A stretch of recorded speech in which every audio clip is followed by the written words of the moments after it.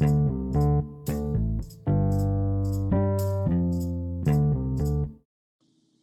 guys, and welcome back to an all new episode of Skydive. I'm your host, Skyliner Sharling Staff. For those of you that have been here before, like I said, welcome back. And for those of you that this is your first time listening, I'm really happy to have you here. So, recently I've started a brand new segment, and we are just going to jump into this next portion. So, sit back, relax, and I hope you enjoy chapter 1 of my new book.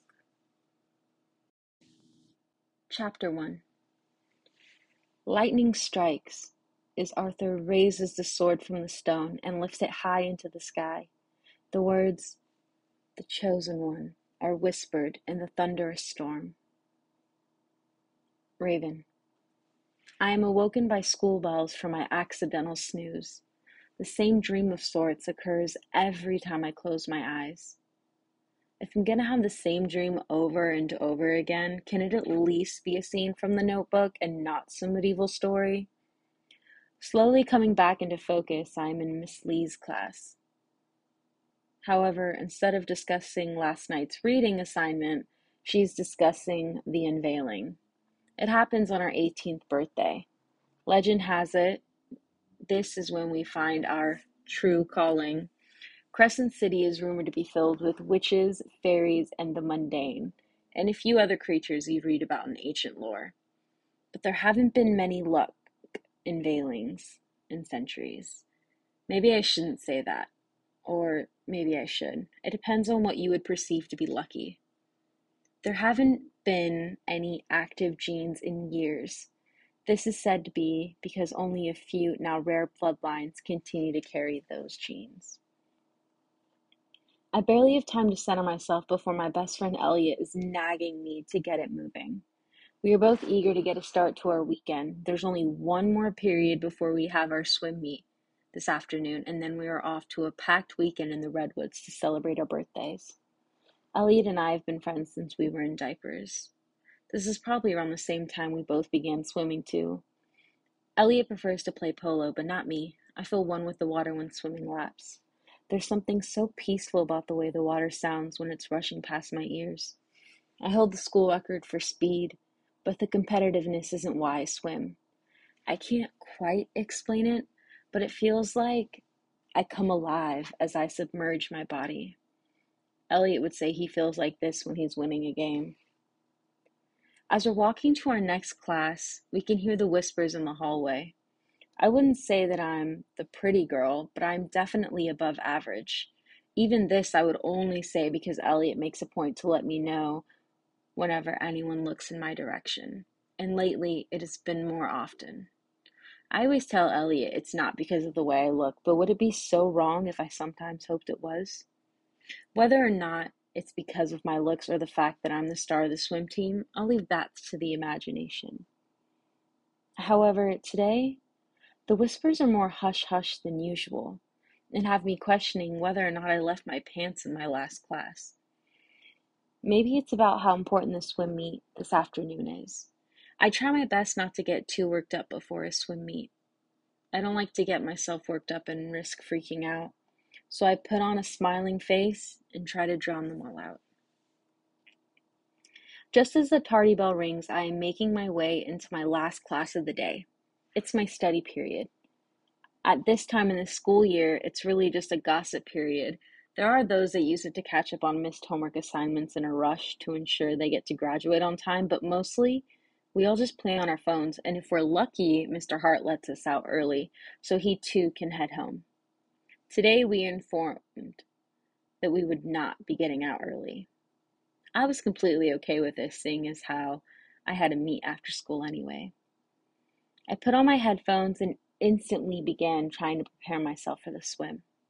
My phone pings, and it's a text from Allie.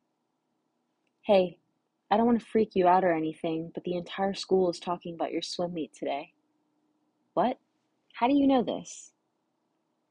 "Everyone has been talking about it all day. You're literally the talk of the school right now. All the girls are hoping you stay around for the summer to teach them techniques to get faster. They're just too afraid to ask. I guess this is me asking you for them? Maybe me just suggesting that you tell coach you would like to work for him over the summer to ensure our swim team keeps its winning record? My sister's hoping you do. I'll think about it. Let me get through today's meet first. Will you be coming? Of course. Hannah and I will both be there. She's a lifeguard on duty for the meet today. Awesome. Looking forward to seeing you there. Heart emoji. Before I could distract myself anymore, I placed my phone on silent and continued listening to music for the last bit of class. I'm getting into position on my starting block, getting ready for the last portion of our final swim meet, the final 8. It's now or never. This is my last swim meet in high school and will be the beginning determining factor of my college swim career. As I am edging towards the front of the starting block, waiting for the buzzard. It sounds, and I dive in, becoming one with the water, feeling stronger and faster than I've ever felt before. I reach the end as the first swimmer, and then nothing. Darkness is all I can see, and then a slight bit of shimmering light moving towards me. A beautiful light that feels nearly impossible to resist. I am tempted to swim or reach towards it. That's when I hear my name being called. A muffled sound at first, and then I am choking up water as our lifeguard Hannah is kneeling over me. From the look on her face and the fact that her suit and hair are drenched, I can tell she dove in after me and was the one conducting CPR. I've never been so embarrassed. I'm a really great swimmer. I know that I am. I don't know what happened. I stare back into the water. There's nothing there. Where a minute ago I could have sworn there was something, but there's nothing.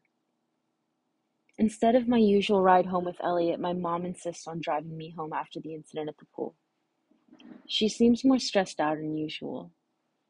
I know what happened wasn't great, but it could have been a lot worse, and yet she's acting as if it's the end of the world. Knowing that I'll have to be up super early in the morning, as soon as we get to the house, I thank my mom for the ride home and tell her that I'm tired. I just want to shower, pack, and head to bed, if that's okay, I said to my mom as she's opening the door for us. She smiles faintly and says she'll bring dinner up when it's ready. Elliot. I'm still having issues comprehending how Raven nearly drowned at the pool today. It feels like just yesterday we learned that our home was in the water. Ever since we were little kids, you could always find Raven and I at the local pool or at the beach if our parents allowed. We stopped being allowed to go to the beach when Raven nearly got taken under by a wave. It was later in the afternoon and she swears that it wasn't the wave that took her out, that something had grabbed her. My parents looked concerned and looked at Miss Lay very questioningly. They looked even more baffled when she said, "Like what, a mermaid?" And then she giggled as soon as the words left her mouth. She finished her statement shortly after. Relax, baby, they don't exist. It's okay to admit that the wave got the best of you. It is a lot bigger than you, sweetie. I would be worried that you had some type of super strength if you could stand up against it. She said this, hugging a crying 7-year-old Raven, trying to console her. You could tell Raven wanted to argue, but she didn't. She just let her mom hug her deeper. My parents looked like they believed Raven, though, and after that, they never took me back to that beach. I shake my head in an attempt to clear my mind of all thoughts. I place my hands on the wheel to focus attention on the drive home and what happened. I'm trying to concentrate on the drive, but all I can think about is how Raven stopped breathing. I know that she's been pushing herself. But I didn't think she was pushing this hard. I pull up the drive and notice my brother's obnoxious Jeep in the driveway. Almost instantly, "Great!" I exclaim as I hit the steering wheel. I should have been paying way better attention because I definitely hit the horn. Before I was able to put the Jeep in park, my mother was coming out of the house with a concerned look on her face. "You okay, sweetie?" "Yeah, Mom, it was an accident." She doesn't look too convinced. She looks as if she's about to say something else, but before the words could leave her mouth, my brother was throwing his arms around her. "Little bro!" he yelled, a lot more excited than I would have ever imagined. Unable to contain my annoyance. "Wyatt, What a pleasant surprise. What you doing here? I don't know whether to be upset or glad that Wyatt is here. Dad is so different when he's around. I guess you could say it's because he's actually present and not just the ghost of a person. It's always been clear to me that Elliot is Dad's favorite son. He likes sports, he enjoys hunting, doesn't care much for the water. All these things he has in common with and can actually talk about with Dad. It's not like I don't play sports. I play water sports, and Dad seems scared of the water. I wonder why that might be. I think, longingly trapped in a moment before realizing I had dazed out again. Trying to think of a moment when Dad ever got in the water. Wait, have I ever seen Dad get in the water? Have I ever seen Dad even near the water? Even on beach trips, Dad never went towards the water. He looked at it as if it was the most dangerous thing in the world. I guess it is. It depends on who you ask. We spent the rest of the evening discussing what Wyatt's been up to, how work has been, discussing upcoming plans for the weekend, and later down the line, birthday, and yet everyone failed to ask why he was really here. I didn't want to ruin the night, so I made a point to just nod and smile, adding words of encouragement when necessary. When the time felt right, I excused myself to go to sleep, knowing I was going to be waking up early to get our weekend birthday trip started. I found myself laying in bed staring up at the ceiling until I finally dozed off into a dreamless sleep. Hey guys, it's your host, Skylin Rashar Langstaff. I just want to thank you for coming here, checking out my podcast, listening to this segment. I do hope you enjoyed this first chapter. I do know we had two other portions, but this is the official chapter one. I hope you liked it. I look forward to hearing your guys' feedback. Check in next time for chapter two.